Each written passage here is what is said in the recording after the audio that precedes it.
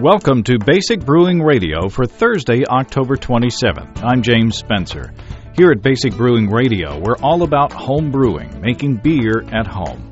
Well, this week we start our three-part series based on our interview with Dave Logsdon of Wyeast. Dave was so helpful and informative, and he spent so much time with us, I've decided to spread the interview out over 3 shows. Well, today we begin our chat by getting into some background on Dave and Wyeast, and we talk a bit about how yeast works in fermentation. Also, Dave weighs in on the debate on whether to rack or not to rack to a secondary fermenter. But first, a quick peek into the mailbag. Aaron from Whittier, California writes in to say that he loves the show and that he stumbled on it, and because of the show, he decided to take up the hobby of homebrewing. Well, that's great. We've got a convert there in California. So far, Aaron has brewed a brown ale, and he says a wheat beer is in the fermenter, so he's getting a running start. Aaron wanted to comment on my remark that most women, at least women that I know, don't like bitter beers with lots of hops. Aaron says his wife is an exception to the rule. He says she doesn't like beer as a general rule, but she tasted a Stone Brewing Company's Ruination IPA and loved it.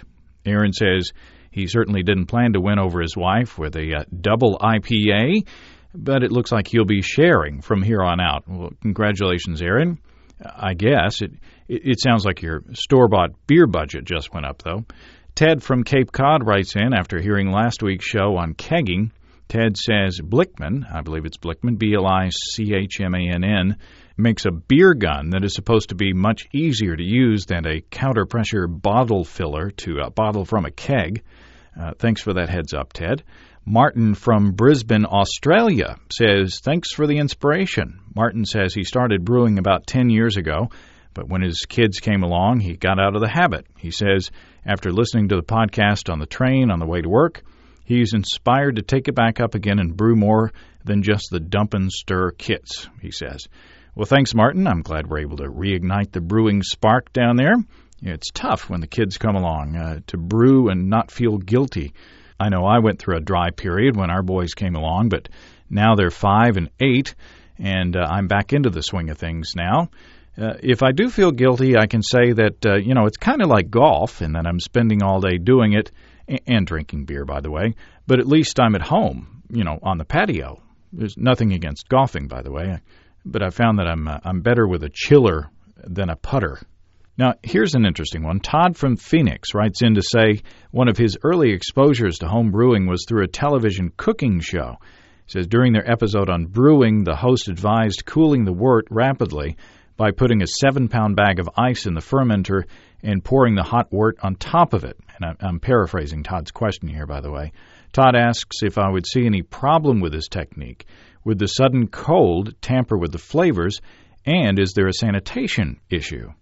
Well, it's strange that Todd wrote that email when he did. On the day I got Todd's email, my friend John was visiting from out of town, and I was showing him how to brew. He had seen the same show. In fact, it was an episode of Good Eats with Alton Brown. Coincidentally, John brought a tape of the show, and I watched it for the first time with him while we were waiting for the mash to mash. First, let me say that I love the Good Eats show, and I think Alton does a fantastic job of being geeky and entertaining about food at the same time. Lots of science and good information delivered in a fun way. However, there were some things that Alton did in his homebrewing show that I did take issue with, and I just want to point them out. I don't think I'm being picky, and I just want to make sure that somebody starting out in homebrewing just gets off on the right foot. Now, first of all, on the chilling with a bag of ice, I don't think there's a problem with the rapid chilling, but I personally would be concerned about sanitation. I've been to a facility locally where they warehouse bagged ice for retail, and it was a pretty dusty and dirty place, frankly. I'd be concerned that some of the stuff, even from the outside of the bag, would fall into the fermenter and infect the beer. I'd use the ice to make an ice bath to chill the brew pot from the outside if you didn't have a chiller. Now, there may be some differing opinions on that, but there were some other things that I saw on the show that would probably get more agreement out there. First of all, Alton sanitized with a bleach solution but then didn't tell us to rinse thoroughly afterwards. You need to rinse well after sanitizing with bleach.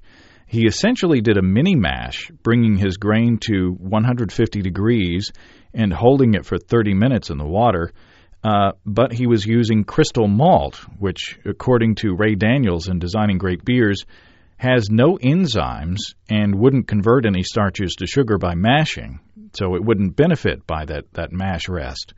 He could have gotten the same effect by steeping the grain in a grain bag while his pot was heating up. You'd get the good flavors from the crystal malt. Since he was making an extract beer, he would get the good flavors from the grain by heating them up in a grain bag in the water.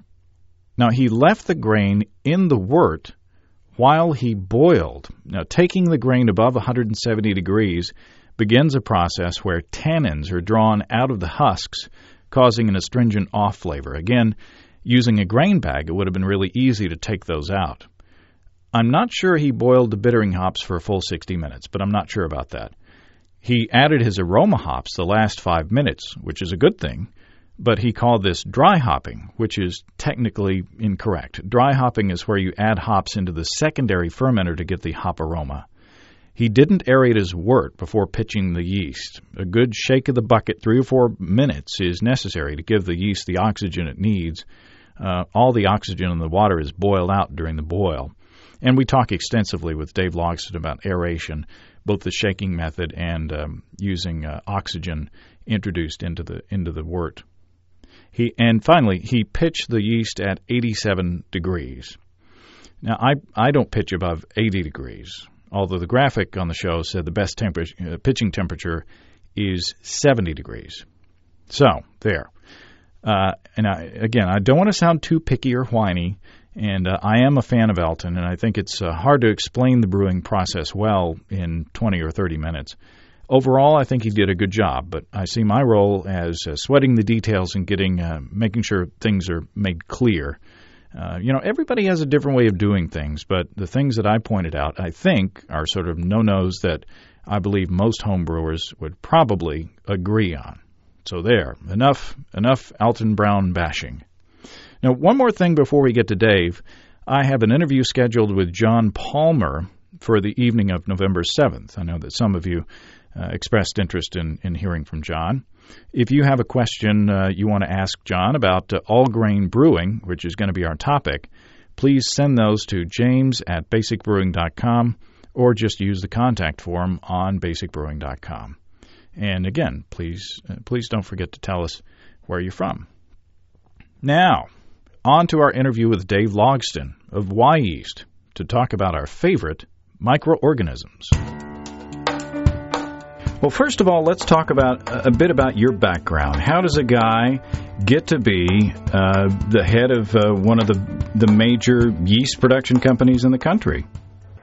Well, James, I started out as a beer drinker in a very young age, growing up in the Midwest in a German farming community, and it was a big part of our life in celebration of weddings and graduations and all the such. And so having that beer background, so to speak, I continued on as I left the Midwest and came to the West Coast where we live now.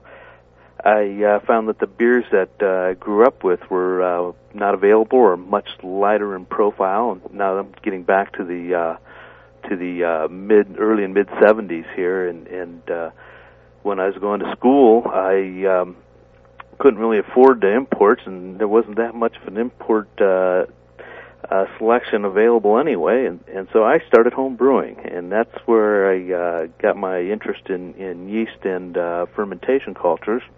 When I was in college, I studied food science technology, and I worked in the school laboratory where we maintained the bacteria and other yeast cultures as well for the school and for our projects and laboratories. So I had a little bit of familiarity there, and I got a hold of some good brewing yeast, and I found that it's made my beers taste much better. So I got involved in maintaining yeast cultures, and the timing at that point was the early 80s, and there was a number of like-minded people in the Portland, Oregon area where I was at that were brewing and wanting to potentially open up microbreweries, or we really didn't know what we were trying to do at that point, but we helped them out in getting their yeast going for some of the breweries. And shortly after that, I worked on designing the packaging that we use for our activator package today,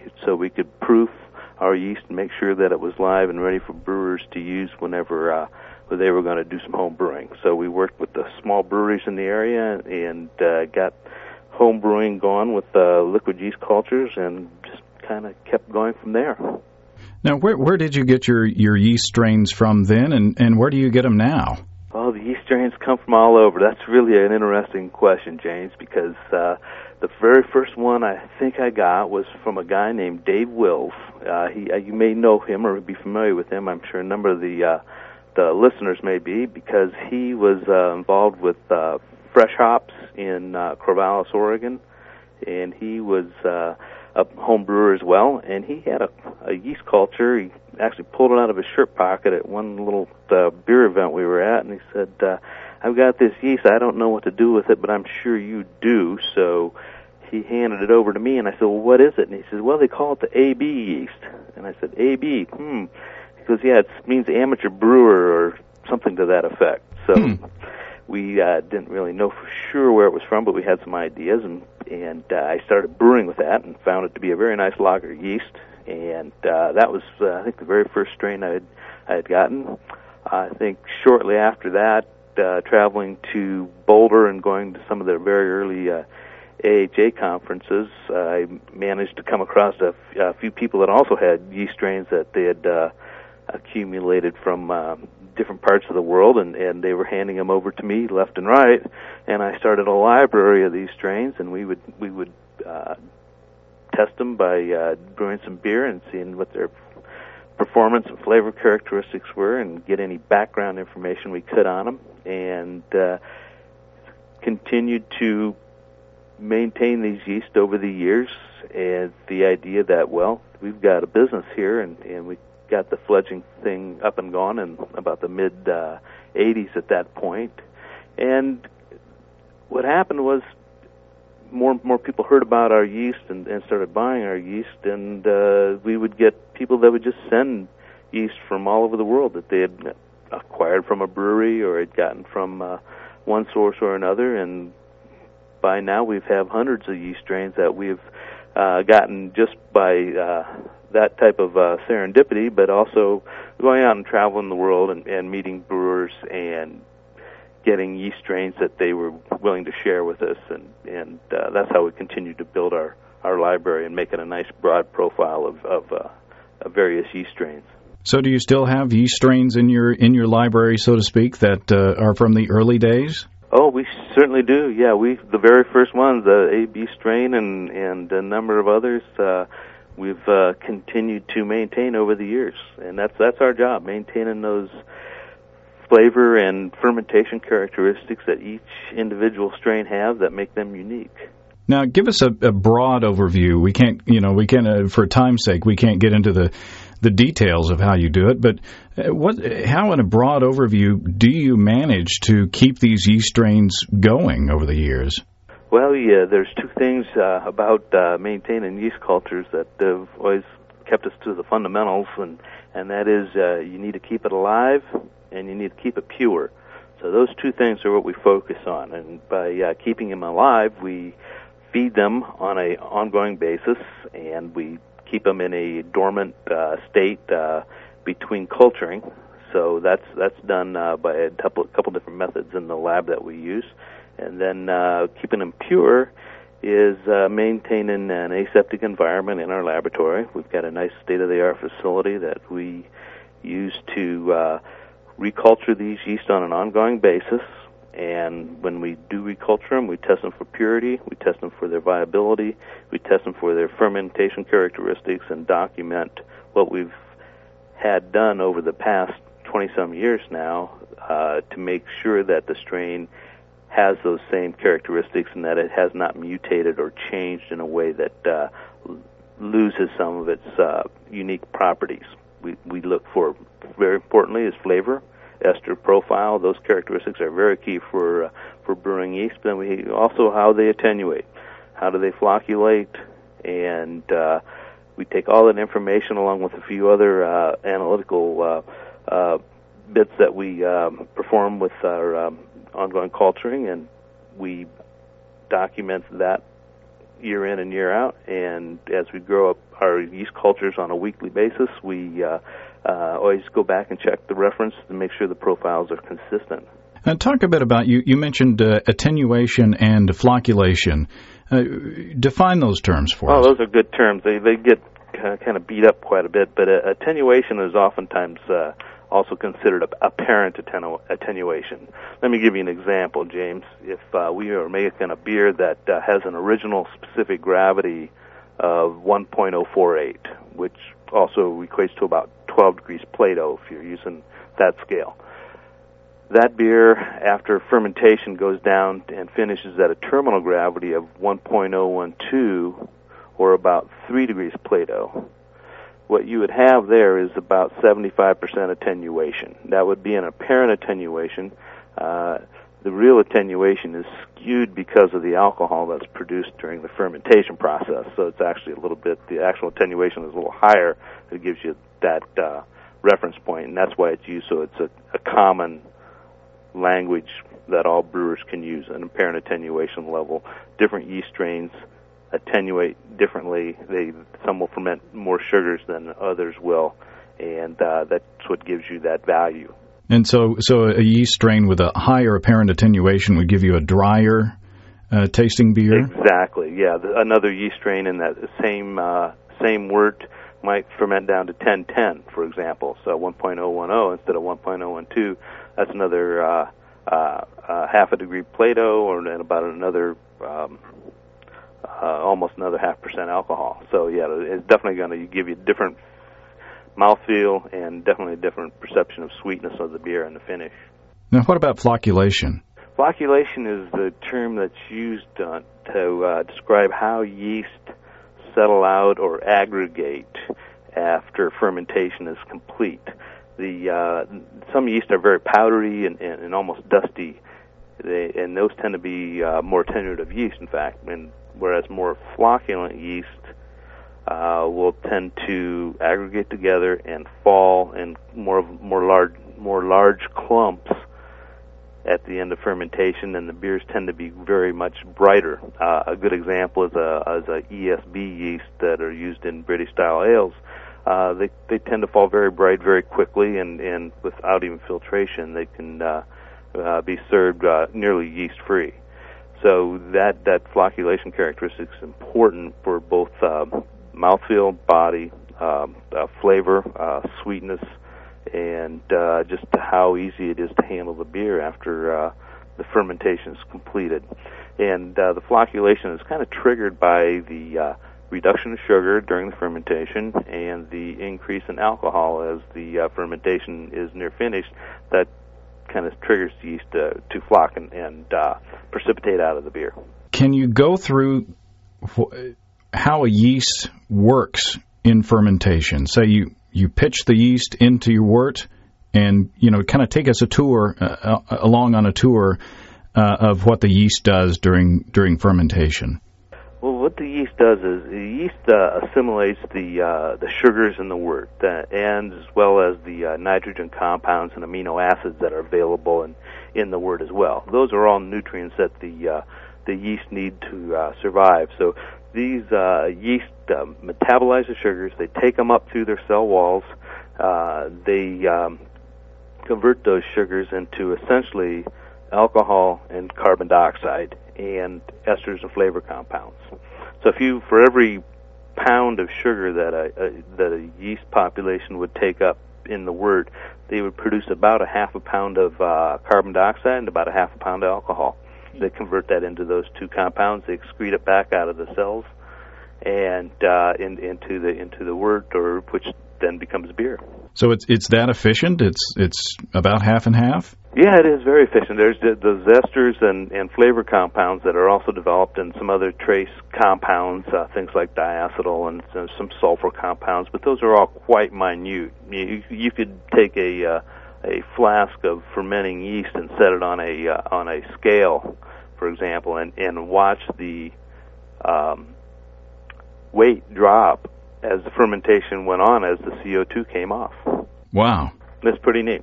Now, talk about we have in fermentation, there's the primary stage and then there's the secondary stage, right? What happens different? What does the yeast do differently in those two stages? That's a good question, James.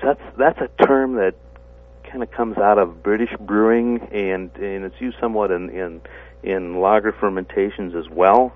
I think that in home brewing today, it's probably less of a issue than a lot of people tend to read into it. Let me give you some examples. Ale fermentations oftentimes start out, ferment down to say from a 1055 original gravity down to say 1018 or 1020. Slow down or nearly stop. There's a reason for that happening, and that's that primary fermentation. They also could ferment all the way down to near 1.012 to 1.014 and be nearly completely fermented as well. But then they'd be racked from that primary fermentation. The racked is siphoning the beer off of the solids that have settled on the bottom that we want to get that fresh beer away from, and put into a secondary vessel, a new clean vessel that would actually arouse a secondary fermentation just from the agitation and the movement of the beer that would, in some aeration that's picked up along the way, would actually set off a secondary fermentation and go to complete terminal gravity.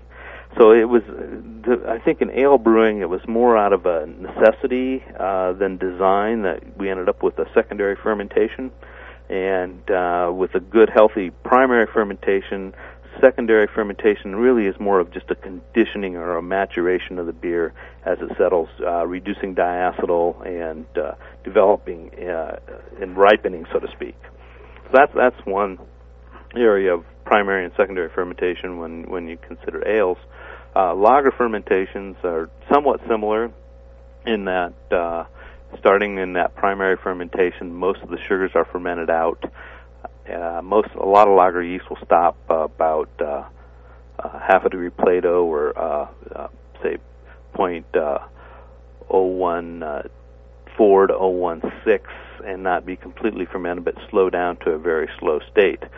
Then they would be racked into a secondary or what they call lagering vessel, and that final fermentation would continue. And then in lager beers, it's normally done right at or near 32 degrees or quite cold, the refrigerator temperatures that live that slow fermentation to finish out and dry the beer out a little bit more in that conditioning state. So it's more of a conditioning time, and final residual fermentation occurs, and then the beer can settle there and mature similar to what an ale does. One of the interesting things about secondary fermentations or conditioning times, the warmer it's done, the quicker it happens. Ales ripen much more quickly than lagers do. Cold temperatures slow that process and produce a finer, drier profile, much due to the lager yeast themselves and the fermentation characteristics they have. But that's that maturing period that's occurring in what we may call secondary. Now, you kind of touched on one of the controversies out there in home brewing, and that is to rack or not to rack. You know, do you just keep your beer on the primary fermenter until it's time to bottle, or do you rack into a secondary fermenter for a kind of a clarification or a clarifying stage before you go to the bottling? And that's in some areas that's a hotly contested question. It is. You're right, and that is a very good question. So what's the answer? There's a lot of debate about it. Well, I'll put in my 2 cents worth. I've done a lot of brewing besides managing a yeast laboratory. the things that I find that affect beer adversely more than anything else by home brewers or even commercial brewers to a lot of extent is the more you handle the beer, the more likely you are to oxidize it. Oxidation is one of the biggest detriments to a well-made beer once it's gotten to the point through fermentation. Everything has to be done as well as possible to keep that in a environment that's going to minimize that oxidation problem. Now, I was over in Sweden earlier this year at the homebrewers competition. They're judging beers, and I got to speak with a couple of the brewers that took an awful lot of medals, and I was quite impressed with their beers as well. And one of the things they told me is that we get the yeast count right initially, which is important to get that terminal gravity in your primary fermentation in a timely manner to get a good, clean, healthy fermentation, good aeration, good pitching rates, and then we let the beer settle till it's relatively bright, not too much time, and we rack right into our bottles and bottle right then, and our beers stay fresher and more flavorful by not going into a secondary and putting up with the potential consequences of that additional handling. So my take on it, not only from them but from other things we've done here, we do a lot of test brewing as well in the laboratory, find that handling it less, going through primary, and just getting it in a package, and if you're not bottling, going right into your Cornelius can or your keg, and purging that first with CO2 to make sure that there's no air there, and just get it in there and let it rest. Keep it quiet as possible, handle it as little as possible. I think your beers are going to taste better, taste fresher, and last longer once they're packaged as well. Now, what's their method of priming before going into the bottle? Do they rack into a bottling bucket and no, prime not there, even. Just they'll prime right in the bottle. That's really how typically I bottle my beers if I'm going to do priming. Is those really convenient tablets that are available now from a couple different suppliers make it easy just to drop a tablet in a bottle and go. But even if you just make up a sugar solution and dose it into the bottles, you can do it very effectively without having to mix in sugar into another container. Again, that's at a point where you really don't want to be stirring up the beer anyway, because again, oxidation is what you're going to create more so than anything else. Even though re-fermentation in the bottle is an excellent way to minimize oxidation, also it's not going to completely keep it from occurring. So again, the less you can handle it, the better your beer's going to be. No, I've always heard, and as I talked to you in our conversations before this interview, one of the goals of this podcast is to kind of dispel some of the myths out there. But I've heard one of the stories that you prime with 3/4 cup of corn sugar, or however you do it with light dry malt extract, and all in one batch is to avoid the bottle bombs, and the story goes that the reason that people's beers exploded so much in the old days is because they primed each bottle rather than priming the batch. But what you're saying kind of goes against that. Well, I've seen a couple of situations that would kind of support my argument. One is that if you make a sugar solution, or if you stir sugar into a batch, the tendency is, unless you really get it agitated well to get it to fully dissolve, is for that sugar to lay down on the bottom of the vessel. Mm-hmm. And so you don't have an homogeneous solution as easily as if you just dosed each bottle with the appropriate amount. So it takes a little bit of math or science to figure out how much. Is it a half teaspoon? Is it a 3/4 teaspoon? Or if I'm using dextrose or malt extract to figure out how much it is that I should be adding to each bottle. But I think you keep your consistency bottle to bottle better that way than you would be by potentially having stratification within the vessel itself. I think, James, more common bottles exploding is because they didn't get an adequate terminal gravity during their primary or secondary fermentation, and there was more residual fermentables in it than what they anticipated, and then when they primed, they added an additional amount of sugar, which took it over the top for suitable amount of carbonation. I think that's where those problems occurred more so than variations in bottling itself. So they might have had bottle bombs whether they'd primed or not, if they hadn't finished the fermentation. If you're it takes about 0.004 specific gravity increase to get a pretty decent carbonation of around 2.5 volumes of CO2 thereabouts. So if you have a terminal gravity of 1.016 in your beer, and it really should have went down to 1.012, and you've got that difference in fermentable still in there, you've got your priming sugar already there. But that's a difficult thing to measure for home brewers. So you prime as you normally would, and then either you're going to get overcarbonation, or if you had the terminal gravity where it was actually fixed in the fermenter before you bottled, then you have an accurate amount of dosing. But that's difficult. That's not easy to do. The main thing is to stay away from that problem to begin with, and we could talk a lot about how to make sure you're going to get the fermentation that's healthy and complete in the primary. One of the things you also hear is that you want to get the beer away from the trub and the dormant and dead yeast bodies in the bottom of the primary fermenter within a certain amount of time, or you start getting off flavors from decomposition or whatever from that. Talk about that. What's your opinion on that? Well, that's very true. You do want to get that off of the primary in a timely manner. Now, if I were going to be brewing a batch of beer in 5-gallon carboy, I would hopefully pitch the right amount of yeast and aerate it well enough so that I had a complete fermentation in 5 or 6 days. I like that fermentation length for most beers of average gravity. After 6 days and terminal gravity is reached, I'm going to let it set for about 3 days just to condition and diacetyl rest and yeast settling and that.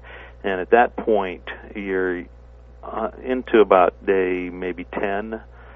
I would, if I were, and same thing we do at our brewery, I would cool that beer down. I'd stick it in a refrigerator and let it set for about another 3 or 4 days to get it to brighten a little bit more.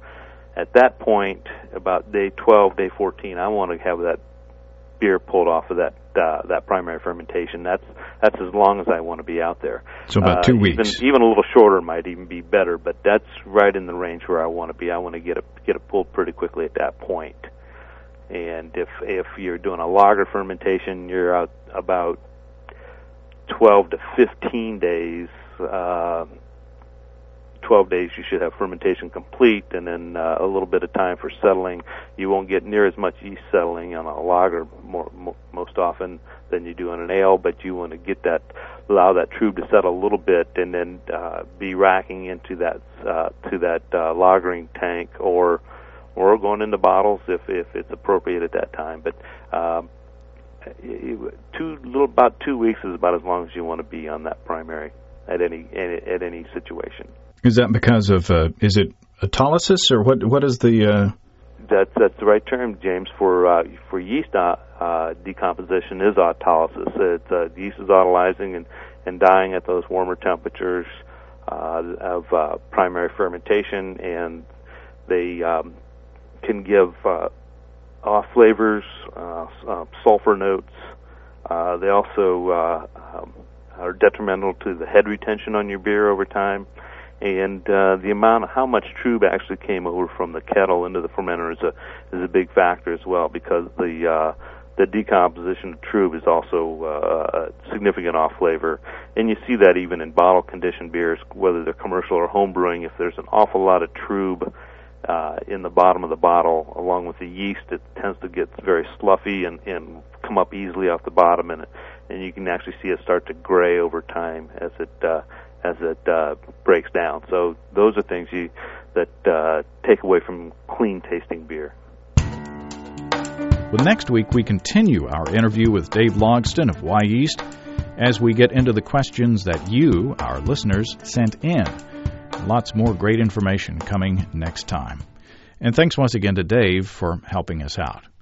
If you have brewing questions, show suggestions, or just want to say hey, write to james@basicbrewing.com or just fill out the contact form on basicbrewing.com. And please don't forget to tell us where you're from. And if you're wanting to get into home brewing, while you're on our site, you can check out our DVD, Basic Brewing Introduction to Extract Home Brewing. We'll walk you through the process step by step. You can see a listing of the fine folks across the country who sell our DVD, and if there isn't a vendor in your area, you can order it online on our site.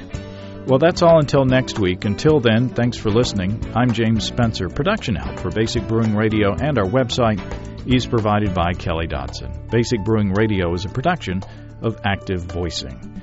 We'll talk to you next time. So long.